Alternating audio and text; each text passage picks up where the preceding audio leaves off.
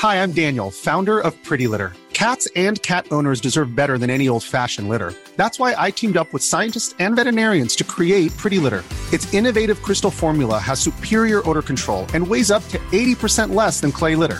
Pretty Litter even monitors health by changing colors to help detect early signs of potential illness. It's the world's smartest kitty litter. Go to prettylitter.com and use code ACAST for 20% off your first order and a free cat toy. Terms and conditions apply. See site for details.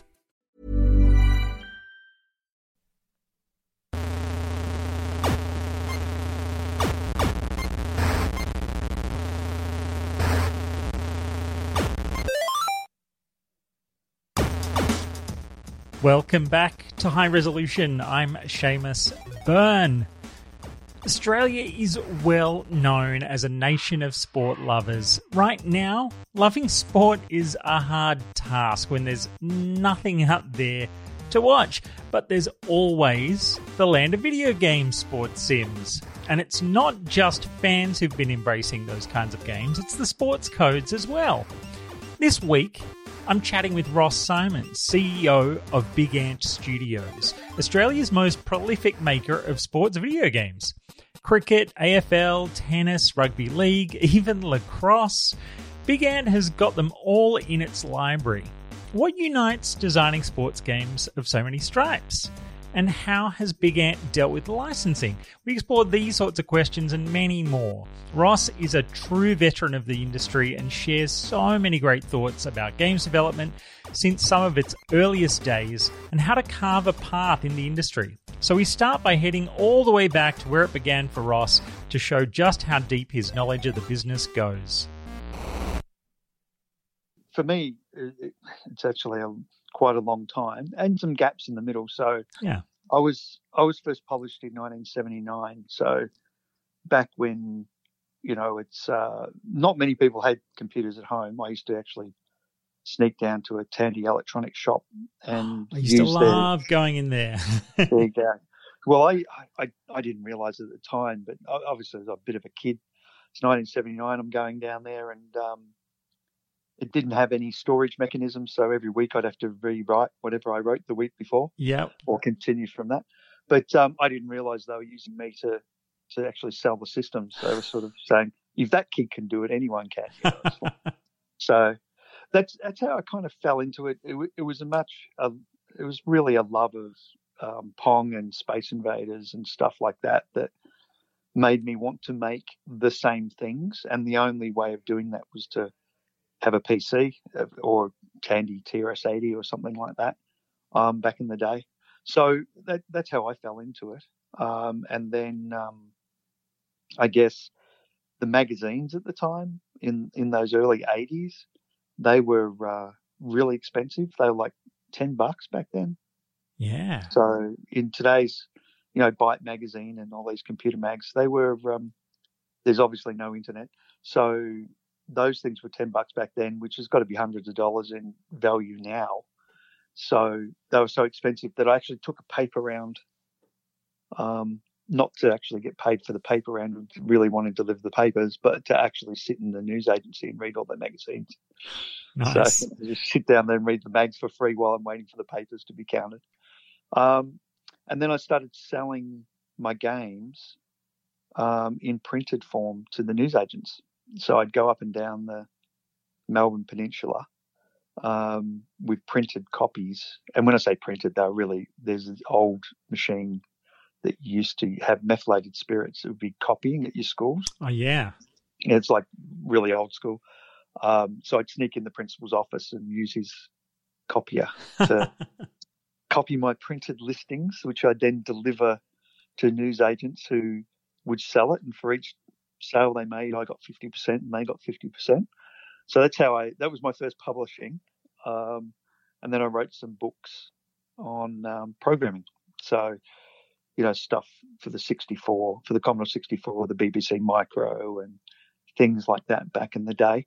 I think it's also worth just kind of touching on there for the uninitiated, what it means to have sold printed versions of your games, because I think some people might not be all that aware of that era when you really could just sometimes buy a game by essentially needing to take it home and type it in yourself. Yeah, that was the first distribution method. In fact, most people back then probably, given that there wasn't storage, because you really didn't have private use of computers was really small. Yeah. And even if you did, you probably had a tape drive. So you'd use audio cassettes to store your stuff on. That's if you were wealthy enough to have one of those. But so what you had to do is, and a lot of the magazines would have listings in the back of them. What you had to do was actually literally type the code into the computer so that you could actually run a game. And those games would be very rudimentary. They'd be very simplistic. And the computers back then too, everything from a VIC-20 that had 3.5K. I can't even think how many pixels that is, but it's not enough for a GIF. I wouldn't have thought. Or it was not even the smallest of JPEGs. But you would actually get listings out of. The first time I ever saw listings was in magazines, and you type them in, and that's what led me to think, okay, I could distribute by printing my own listings. And I use the word print too, and it's really not printing because there was no such thing as a printer. So we actually used to type it on a typewriter, and then after typing on a typewriter and hoping you hadn't made any mistakes, you would then make copies, which back then was your Xerox type thing or the same. But so I'd actually take those for people to type in, and then we would have bug reports and things that happened by mail. People would actually send you letters and say there was a bug here or a bug there or whatever. So you'd have this exchange of letters going back and forward as your support mechanism. It was interesting times. Snail mail. Oh, that's brilliant. So yes, and then I imagine we hit the 90s. Where did you go next? So all the way through the 80s, I was doing games. I dropped out of games for a while in the 90s, and formed a wireless company, which ended up floating on the NASDAQ. And the guts of that actually ended up becoming sold to a company called Research in Motion. Which then became the BlackBerry. Yeah. So, the server side for the BlackBerry and for a lot of the, in fact, it was so dominant, it was actually called CrackBerry in the States. Yeah. The BlackBerry pages, but the back end of that was all written in Melbourne. By a lot of the guys that are currently, at Big Ant actually. So we sold off that, and that got folded into Research in Motion in Canada and became the BlackBerry pager, and then went back to games in around the 99, 2000, 2001. And what brought you back? Yeah. Was it that's where your heart always was, or was it something else?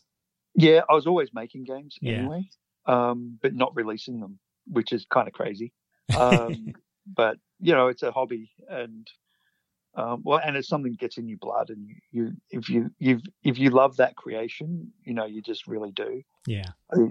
I got to say, I do miss the time of the 80s where, and I've got no musical ability whatsoever, or not much artistic ability really, but I could actually create the music, the art, the code, and do everything for a game back in the 80s.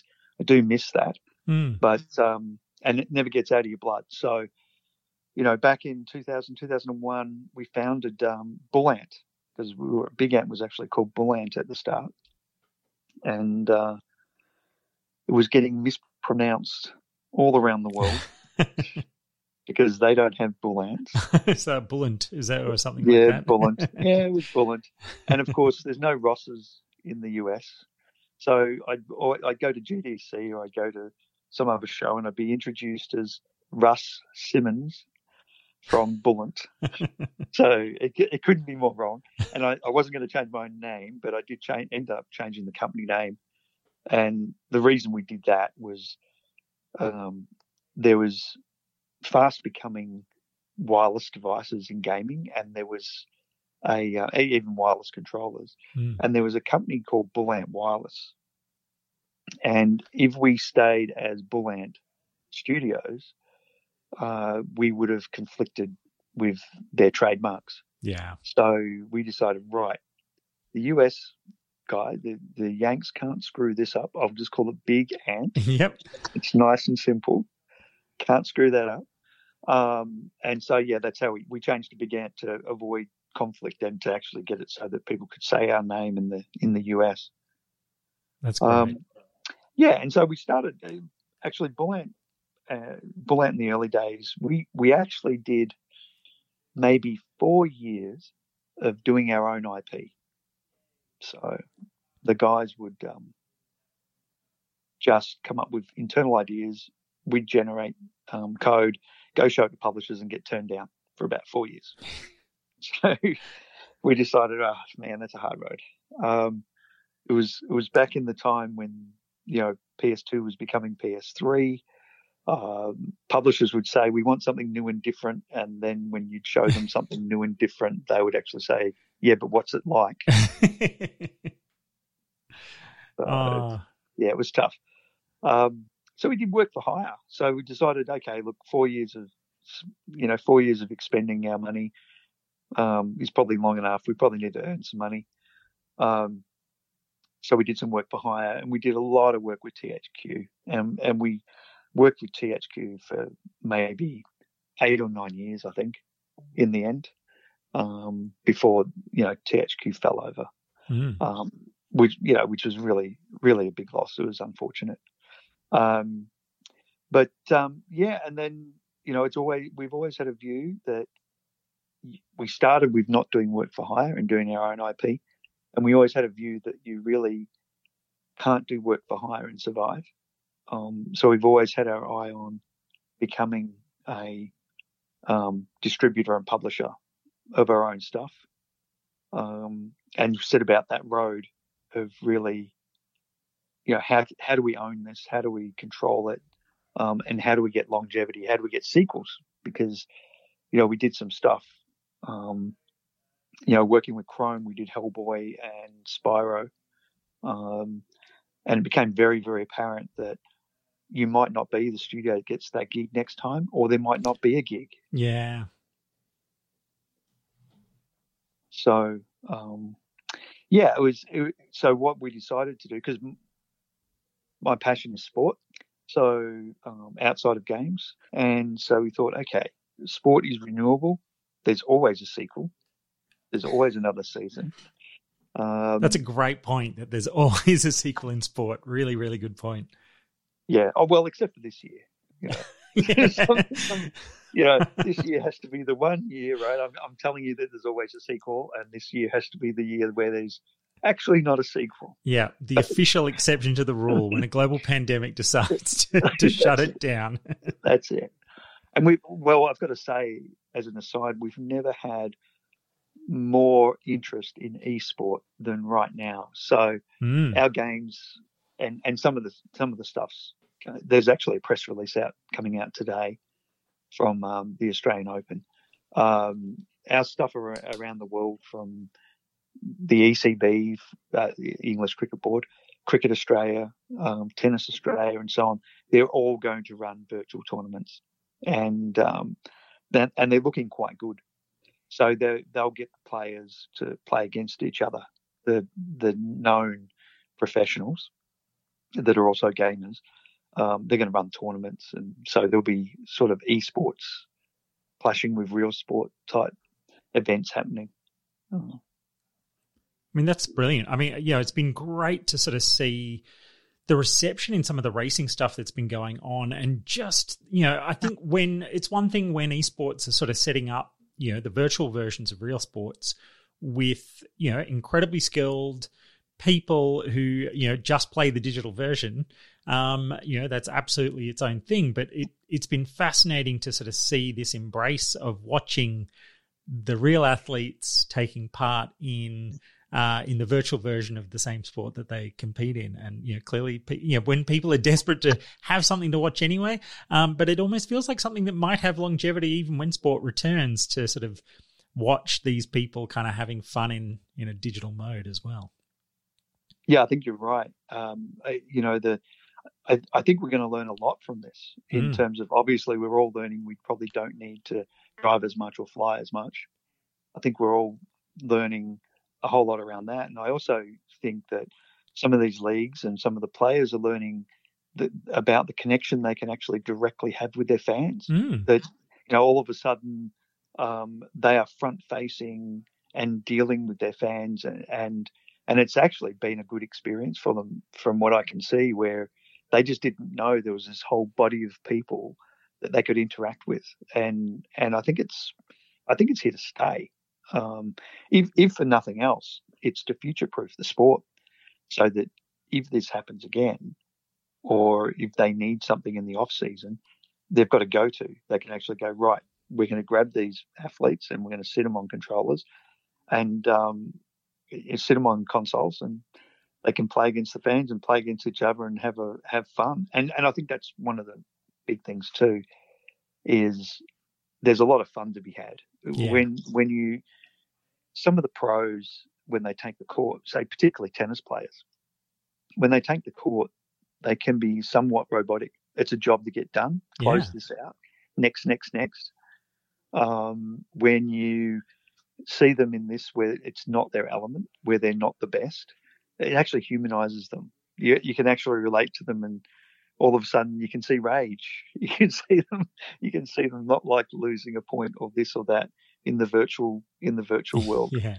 So yeah, it's been fantastic. Yeah, and I think Mitch Robinson has been someone who's already been well known in streaming circles, as been doing the Fortnite stuff for quite a while. So it's actually been kind of great to see how well he then shines stepping into the AFL Live arena, because he already knows how to have that persona in that kind of streaming environment. I feel like people like him probably helping others to sort of embrace that side of themselves through this environment as well. Yeah, certainly. And I've got to say, I love Mitch. He's a fantastic guy, and I'm a Carlton supporter. I'm very sad he left Carlton and went to Brisbane. Well, in fact, he didn't so much leave Carlton as Carlton asked him to leave, which is really, they should rue that. Yeah, an interesting choice. Yeah, he's been fantastic he's been absolutely fantastic for Brisbane, and he's a fantastic bloke. Comes across really well. And just like his footy, he's head over the ball, hard at it. I saw him lose a game the other night, and I swear it was like he lost an AFL game. Yeah, he really does feel it, and he gets it across. And I think he'll do really well. And he comes down for the Australian Open Fortnite competition. Yeah, and I think he did all right last year, or I guess it's this year still. There's going to be way more crossover, and I think some of the NBA guys are leading some of that as well. They've got a lot of guys over there that are well into their gaming. And it's a great point, isn't it? That competitors are competitive on whatever it is they do, and I think this lets them have a bit more of a smile on their face while they're doing it. But there's no question that they love to win, and therefore they're chasing that every time, even if there's a controller in their hands. Yeah, absolutely. Yeah, couldn't agree more. You can tell, you can see it, you can see and there'll be some stuff. Actually, we've got some AO, some of the Davis Cup team are playing the Australian Open game against each other. Cool. So there's a press release going out today. I'm not sure when this will go live, the thing we're talking about right now. But this will be next week, I think. Okay, well, in a week's time, whenever you hear this, there will have been some Australian Open footage, which I've seen, of some Davis Cup guys playing against each other, and they absolutely have a ball. I absolutely love it. That's great. And gives good insight too, and they give each other stick. Yeah, which is always good to see. Yeah, like you just because normally what happens in an interview, you sort of get that after the other guy played really well, and I just played that tiny bit better, and all that sort of stuff. I think when it comes to games, they're more likely to actually stick it to each other and go, "You need to practice. You need to do this." Yeah.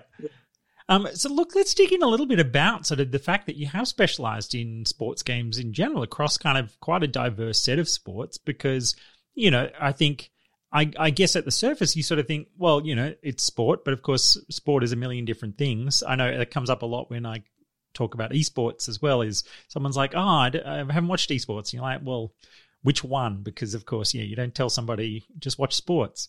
But I feel like that means, like, is there all that much in common apart from the fact that they're sports in the way you're making these games? Because, cricket is a very different thing to, league, which is very different to AFL. I mean, apart from they both have oval-shaped balls, there's not kind of all that many things that bind the idea of sports games. Like, or is there something under the hood that does kind of, mean the lessons from one do cross over to others? Yeah, there's certainly crossover. From a technical point of view, so we look at it and we break it down internally, where we'll say, okay, every sport needs crowd tech. It needs to have a crowd, so you build a crowd. Every sport needs to have stadium tech, so we have stadium tech, grass tech, all the like things. So you actually do have a lot of crossover. And a lot of tech that can be reused. Excuse me. So the big difference between sports is actually the artificial intelligence. That's what it's all about. Right. So nearly every sport has a ball, and nearly, unless you're having darts or something like that. But mostly there's a ball, and that's the object of every game is this ball doing a thing. So it comes down to artificial intelligence. It comes down to saying, okay, how does a ball behave in cricket, and what do people want to do with it? What does the ball behave like in league, which is a little bit, rugby league, rugby union, AFL, and to some extent even soccer, things like that. There's a lot of similarity in the size of the ball and what it does. It can be kicked and so on. And generally there's a goal to try and get the ball in. So yeah, there's a lot of similarity between the sports. And I think if you look at rugby league in particular and AFL, and also American football too, because it also started as rugby, a lot of them go back to rugby and they're derivatives of rugby union. Yeah, right. Yeah. I mean, that makes sense. Yeah. So, because they derive from the one place, it's a little bit easier to construct them from almost the one place. Yeah. And so, which was the first of those sports games that you hit on? And I guess that meant getting, or like, was there a license the first time you did a sport game, or was it sort of something that you were able to do just as its own beast? How did that first game come about? Well, the first one we did was actually, and I've just been saying that there's normally a ball, of course. The first one we didn't have a ball. So it was called Sprint Cars. Yep. And basically it's racing winged vehicles on dirt. Oh, yep. You're basically constantly sideways. You're always sideways. If you're not sideways, you're going to hit a wall. So you're constantly drifting pretty much around the track. And that was with THQ, and it was really interesting because we actually happened to have a number one game in the USA with that. Oh, yeah, wow. Yeah, it was really crazy because it's not that everyone in the USA loves sprint cars, because that's not the case. It's a sport for the Midwest. It's all the way down the middle of the USA. But what happened was Madden was so big that everyone avoids Madden. Nobody brings a game out at the same time as Madden. So our publisher, THQ, says, hey, great news, we've got a release date for you. And they give me the release date. And, of course, it's exactly the same day as Madden. We're like, oh, my God. So sprint cars and Madden on the same day. Great. We think this is going to bomb like crazy. You can't come out with Madden. So it's kind of like if you came out with GTA these days. Yeah. Madden was so big back in the day. It's still big now, but Yeah. it was absolutely huge then. So about 2 weeks prior to 2 or 3 weeks prior to release, Madden slipped. So we were literally, and I mean literally, because everyone avoided before and after Madden, we were literally the only game for 3 weeks that got released. You Bradbury'd it. That's it. We Bradbury'd it. Totally. It was a great Bradbury experience, I've got to say. The headlines were just classic. What the hell is a sprint car and what the hell is it doing in the PS2 chart? The Sandframe ones were a bit more explicit than that. They were like, what the is this? So people bought it to find out what it was because it was the only game for sale. Yeah. But look, I used to watch sprint cars out at Parramatta Speedway sometimes when I was a kid. And I can imagine that, in a gameplay sense, it's like there'd be a clarity to it that kind of could make it really fun. Oh, it was one of the best games we've made. I loved it. It taught us a lot, though, too, about it taught us a lot about taking sports seriously, too. It's kind of interesting, the audience. So we'd made 3 sprint car games, and on the third one, we decided, what are we going to do to give people depth? How do you, it is literally a left turn drift, and what can we add? So we thought, okay, let's go crazy. Let's add arenas where it's bomb tag and demolition and this and that. So we added all these extra things. And people absolutely hated it because they thought we were taking the piss out of the sport. Right. Yeah. Yeah. So we got hate mail from them saying, you guys, our sport is serious. You can't be doing that. Yeah. And we thought, oh, well, we're going to give them fun, bomb tag in a sprint car, Apparently that's not funny. That's amazing. Yeah. So we did learn about that, and we've held that. That's held with us for a long time, in terms of making sure we're true to sport and we don't do flippant things unless it is a totally flippant game, unless it is like bobbleheads because it belongs in BBL or something like that. Yeah. But so then we, after that, we ended up doing rugby league live with True Blue in Sydney. And then we did an AFL game with them as well, which is the best-selling AFL game to date. I'm glad still to know that title still holds. And we did some more league games and so on. And along the way, we were always working towards doing our own IP from start to finish. So actually owning getting the license ourselves, doing the development ourselves, doing the publishing ourselves, and doing the distribution, which a lot of studios do in a digital sense. But being able to do it at physical retail is something that takes a long time. It took us 6 or 7 years of banging on Microsoft's door to get the ability to have a license to print discs. It was a long road. And so along that road, we did Don Bradman Cricket, which was interesting from the point of view that we lacked license. So we actually made the world's first cross-platform sharing server. So you could create content on a PC or an Xbox or a PlayStation and share the content effortlessly in game with other people, and everyone would vote on it. And that enabled us to have Don Bradman Cricket, which had one licensed player in it, Don Bradman. That was it. And then we had a button that you could press that was called Get Best. And what it would do is you push that button and we'll get the world's best players curated by users. The key being... Yeah, right. Yeah. The key that we didn't do anything. So the user experience was that you pushed a button and all of a sudden you had every Australian cricket side from Bodyline onwards.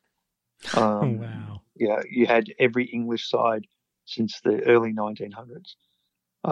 There were local sides, all the Shield sides, the BBL sides, and most of the Indian sides as well.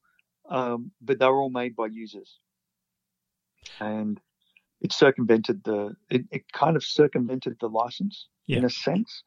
That's obviously what we're doing is we're operating as a service provider in that sense. We don't do any of the content or any of the voting. It's all third party. Mm. And that's it. How does the community in that context, decide which version of some player is going to be the canonical version for, was there a voting system or something so that the community would decide whose set of stats and whose created version of a character was going to be the best version? Yeah, they definitely did. So there were two methods for us to systematically decide which were the best, and it was done via a voting system out of 5. So you could get votes, but also the number of downloads. Right. So if someone was getting downloaded like crazy, you figured, or the system figured, that would be the best version. If it subsequently was found that it wasn't the greatest version, then people would downvote it. Yeah, cool. So essentially you had this flux. And the interesting thing is you could constantly do it. So you could go get best every day or week, whatever you wanted to do, and you'd get the best at that time. Yeah. So it evolved, and we generally would put out on Steam all of the editing tools a month earlier than the game release, so that the content was there on day one. Yeah. Oh, that's a good way to do it. Yeah, so the game comes out, and there's already a load of content from users. And also users, we'd also give them a little demo. So if it was cricket, you'd be able to play in the nets and things like that. So you could become quite skilled at the game before the game arrived. As a thank you for the guys who were creating it as well, so that they could see their creations actually in use and how they batted and bowled and so on. But that actually led us to the ability to get the licenses. I think it was Cricket Australia and English Cricket Board came to a point of, well, we may as well get something for our licenses if people are going to play with our stuff anyway. Hi, I'm Daniel, founder of Pretty Litter. Did you know cats tend to hide symptoms of sickness and pain? I learned this the hard way after losing my cat, Gingy. So I created Pretty Litter, a health monitoring litter that helps detect early signs of illness by changing colors, saving you money and potentially your cat's life. Pretty Litter is veterinarian developed, and it's the easiest way to keep tabs on your fur baby's health right at home. Go to prettylitter.com and use code ACAST for 20% off your first order and a free cat toy. Terms and conditions apply. See site for details. As humans, we're naturally driven by the search for better. But when it comes to hiring, the best way to search for a candidate isn't to search at all. Don't search, match with Indeed. When I was looking to hire someone, it was so slow and overwhelming. I wish I had used Indeed. If you need to hire, you need Indeed. Indeed is your matching and hiring platform with over 350 million global monthly visitors, according to Indeed data, and a matching engine that helps you find quality candidates fast. Ditch the busy work. Use Indeed for scheduling, screening, and messaging so you can connect with candidates faster. And Indeed doesn't just help you hire faster. 93% of employers agree Indeed delivers the highest quality matches compared to other job sites, according to a recent Indeed survey. And listeners of this show will get a $75 sponsored job credit to get your jobs more visibility at Indeed.com/podcast. That's Indeed.com/podcast. Terms and conditions apply. Yeah, that's a good point. And look, these are all sort of largely, Australian sports that sort of haven't, clearly that, there's not much interest outside of Australia in sort of some of these sports. But, which of the sports have you found has been most successful, or like which games kind of have stood out as the ones that have built sort of the biggest fan bases, or do they sort of almost correlate to the the scale of fandom around any given sport sort of does translate to a similar ratio to the people who get into the video game? Yeah, there definitely is a correlation, but there are some sports that break that. So, for example, we often look at netball, and I think by participation in Australia and through the Commonwealth, netball is huge, and a little bit like hockey. It's just interesting that the constituents, the people that like netball and the people that like hockey, are not going to buy console games. Yeah, right. You know, that's just a different audience, no matter how big that audience is. Yeah. But then you take an audience like NRL or AFL, they're quite frankly rabid. I mean, we're rabid AFL fans, so we know what it's like. And so there's a stickiness of those sports. So you have to look at a sport and look at its constituency to see, are they the sort of guys that are going to, or girls that are going to play games? And certainly that's the case for AFL. It's the case for NRL, for rugby union, and for tennis as well. Tennis is probably our broadest game in terms of constituency. Tennis gives us fans from everywhere. Small places that I never knew existed that come up on an IP chart where you just go, oh wow, there's a country called that. Oh, okay. It's crazy. Especially you see when you all of a sudden you've sold 3 units into some country in the middle of Africa or somewhere, and you just go, wow. Tennis has a fantastic global reach. Cricket has a pretty much global reach. Amazingly enough, it's actually quite big even in Europe. There's a lot of expat Indians that work around the world. Yeah. And that helps that. Our sales in the US for one of our cricket titles were actually bigger than our sales in Australia. Yeah, wow. Which is crazy. It is nuts, but that gives you some idea of the number of expat Indian guys that are around. We did a mobile game actually just for promotion of the BBL, the Big Bash League in Australia, and it had 15 million downloads. And you just go, okay, so in a population of our 28 million or 30 million, whatever it might be, to get 15 million downloads is fantastic. Yeah. But then you dissect the numbers, and yeah, we got 1.5 million downloads in Australia, and 12 million downloads in India, and around the 1.5 or so for the rest of the world. That's amazing. And I mean, look, it's funny, isn't it? Because again, I guess on the business side of this, that, you know, quite often I feel like there's a lot of underestimating, just the sort of the export opportunities attached to these things. And so it's interesting that I guess, when we think of cricket in almost a very domestic sense mentally, but there is this massive overseas audience out there who wants to, who like loves that game so much that they want to consume everything related to it. Oh yeah. It's a religion in India. It really is.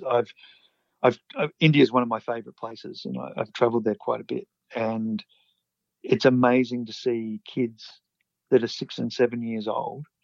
They'll take any rudimentary thing and make it a bat. They'll get twine and make it a ball. And they'll play on some of the oldest monuments that we have on this planet. So the most holy of places, they'll be sitting there having a game of cricket against, and chalking up stumps on something that is like 4,000 years old or something. And you sit there thinking, oh my God, it's cricket is above the religious things that they have in terms of they'll, chalk stumps up on the side of something 4,000 years old that's a deity, That's amazing. I wanted to talk about the tennis game a little bit more as well, because I feel like there was there was a while there, like a decade or so ago, when there were a bunch of great tennis games around. Is there much competition in that space at the moment? Like, apart from the AO tennis games that you guys are making, just not many other sort of games leap to mind in that same way that in the sort of Xbox 360 era, I remember there being some, really sort of fun, a whole bunch of tennis games all at once. Yeah, it's interesting. I am friends with the guy that started back then the stuff with 2K and with Topspin. And yeah, that's right.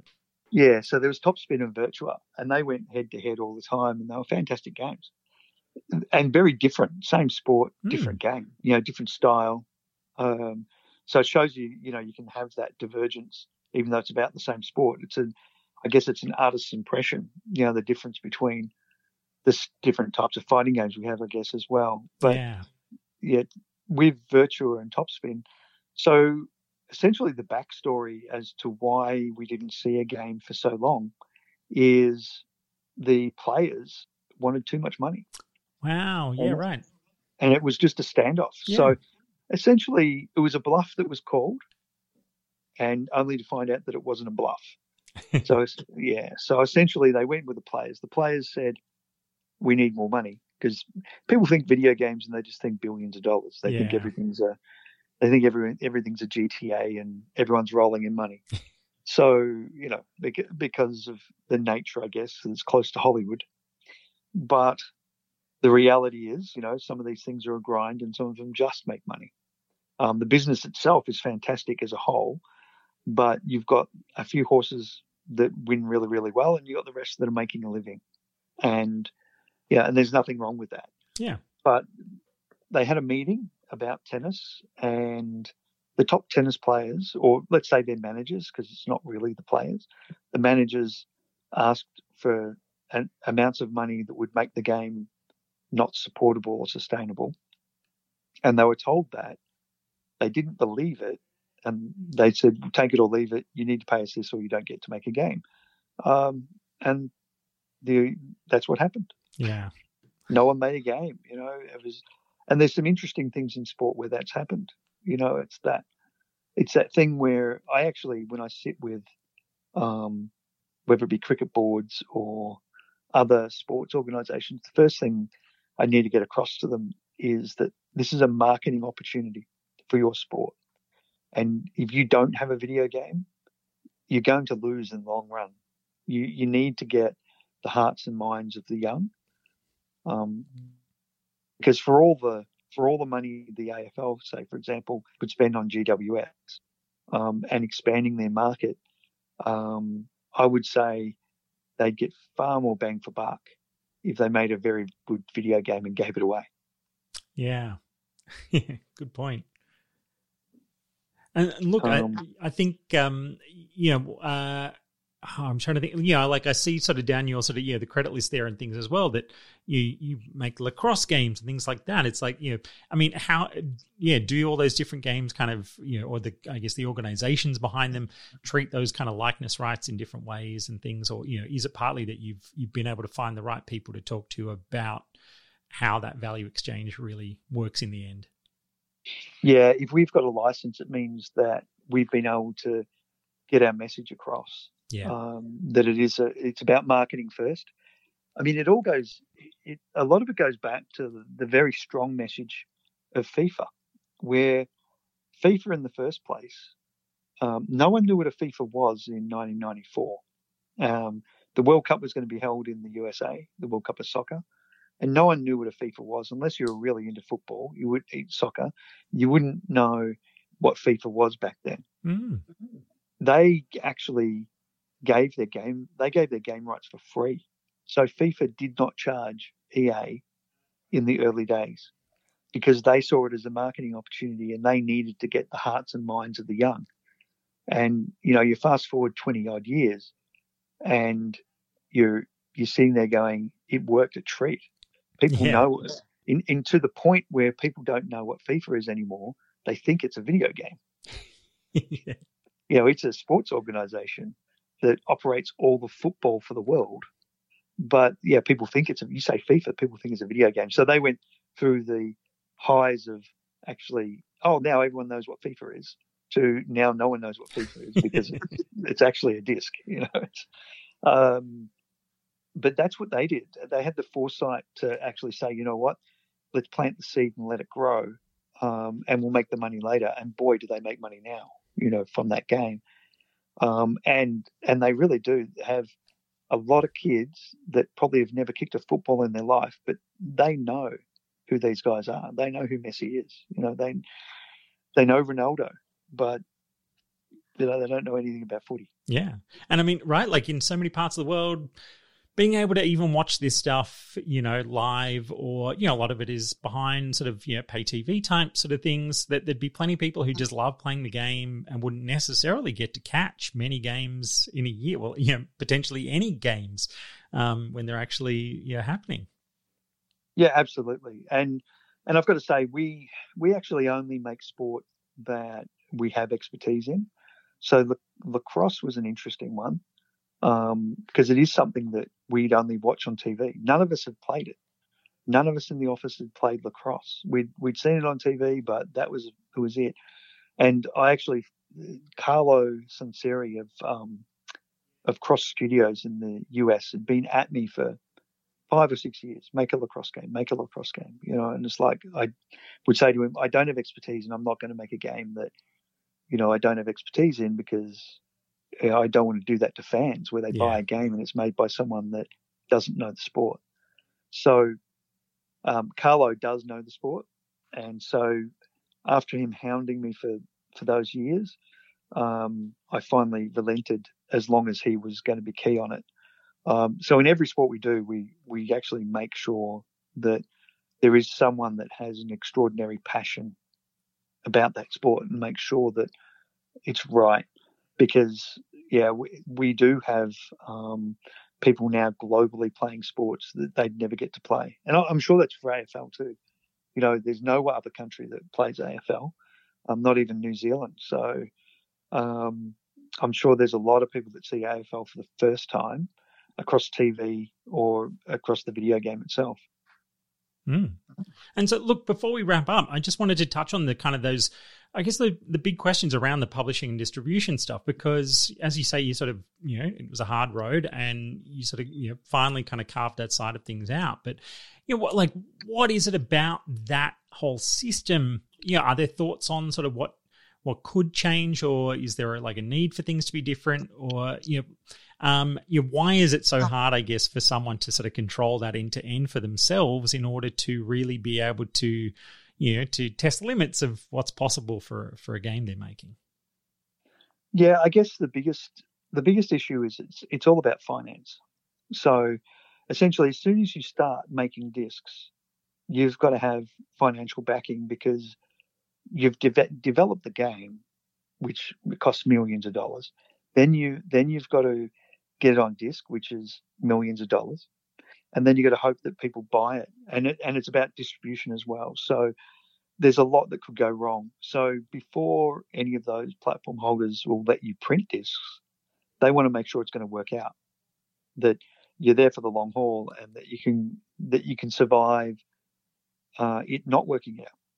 They don't want to spend their time and resource on you either. Yeah. But they also are quite good. The games community is a very small one when it comes down to it. Most people are contactable and findable, and most people are very, very human and have got a reasonably liberal way of thinking.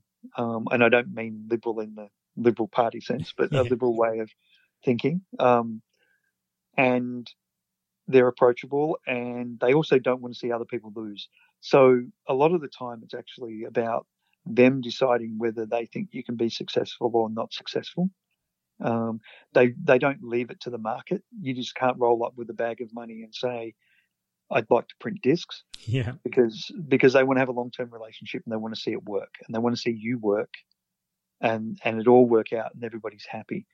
So quite often, while you need to have the finance to do it, you also have to have reputation and background, and you have to be able to survive the loss if it occurs on a title or two. And that's where it becomes tough. But the real upside of retail to date has been marketing. So we actually don't make a great deal of money from retail. It's actually very small compared to our digital. But what we do find, and this will be interesting, I'm sure, for other developers that might be listening, is when we sell at retail, we sell triple our digital.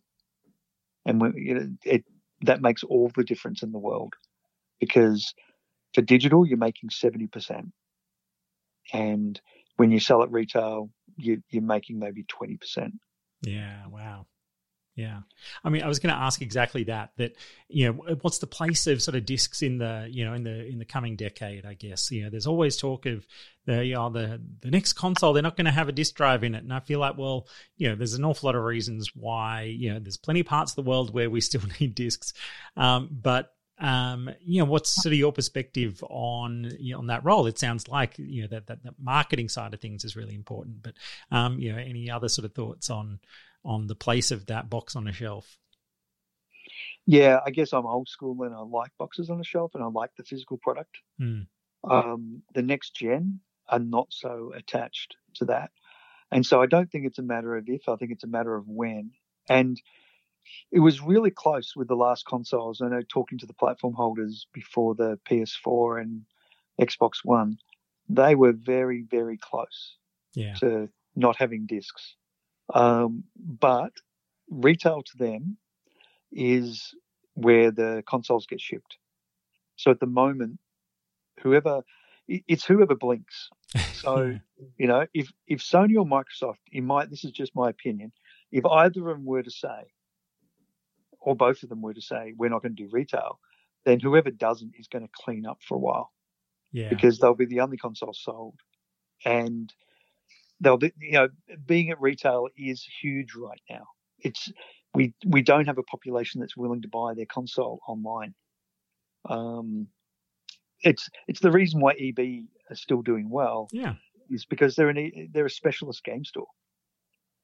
Because not everybody knows everything about games or knows enough that satisfies themselves, and they actually need direction. And there's a place for someone to walk into a store and say, I want to buy this gift for someone else who's a gamer.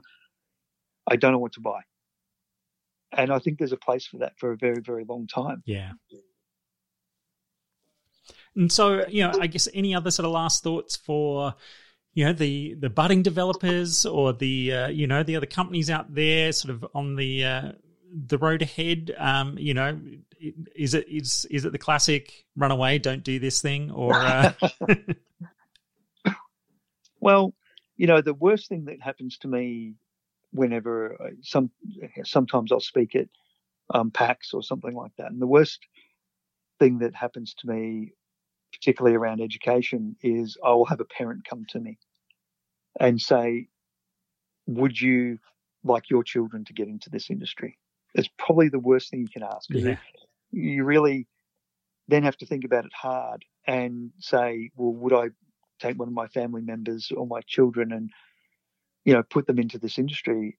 And the thing is, it's the greatest industry that I've worked in. I've worked in a number, because when I took my time out of games, I worked all around the world in different forms of IT, and certainly through listing companies and things like that. Saw a lot of the rest of the world and commerce. And there's nothing like the games industry. It is just fantastic. If you love it and you have it in your blood, you should pursue it.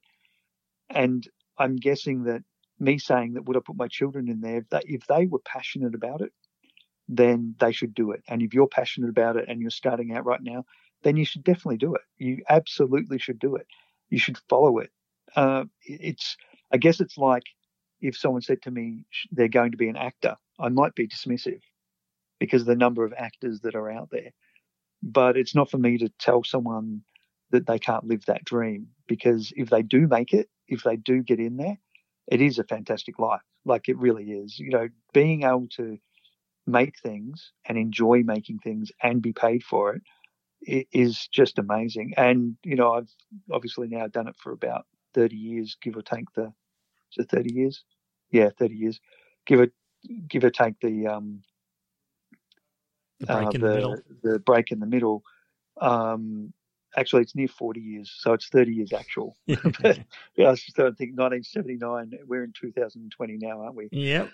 Yeah. So I first invoiced in 1979. So it's 41 years ago minus my break. I loved it, all of it, and still love it, and still love going to work when I'm allowed to.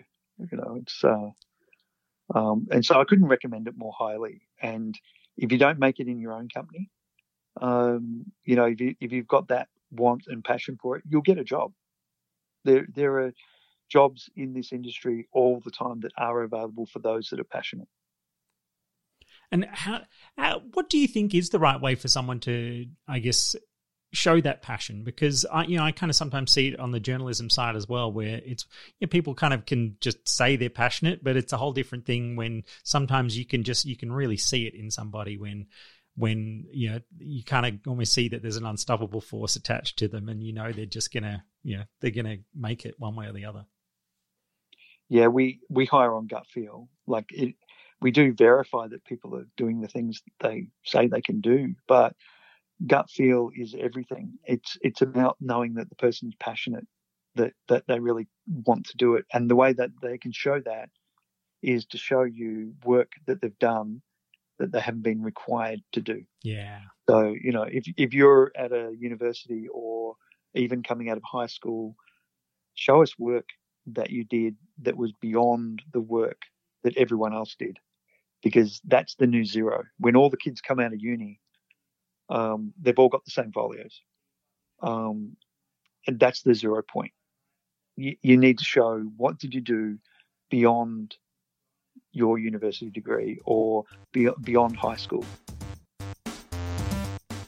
Thanks again to Ross Simons, CEO of Big Ant Studios, and to IGEA for helping to bring the show access to so many great developers over recent months. Even in the thick of these strange times, it's great to keep exploring the state of games development around our little patch of the world. If you have comments, questions, or ideas to share, if you want to put yourself or someone you know forward for a chat, or if you just want to say hi, ping me on Twitter. I'm at Seamus, or shout out to Byteside at Byteside, Byteside, where all our shows live. You can find this and all our other podcasts at Byteside.com, or just search Byteside in your podcast app to see the rest of the shows in the Byteside network. Catch you again real soon.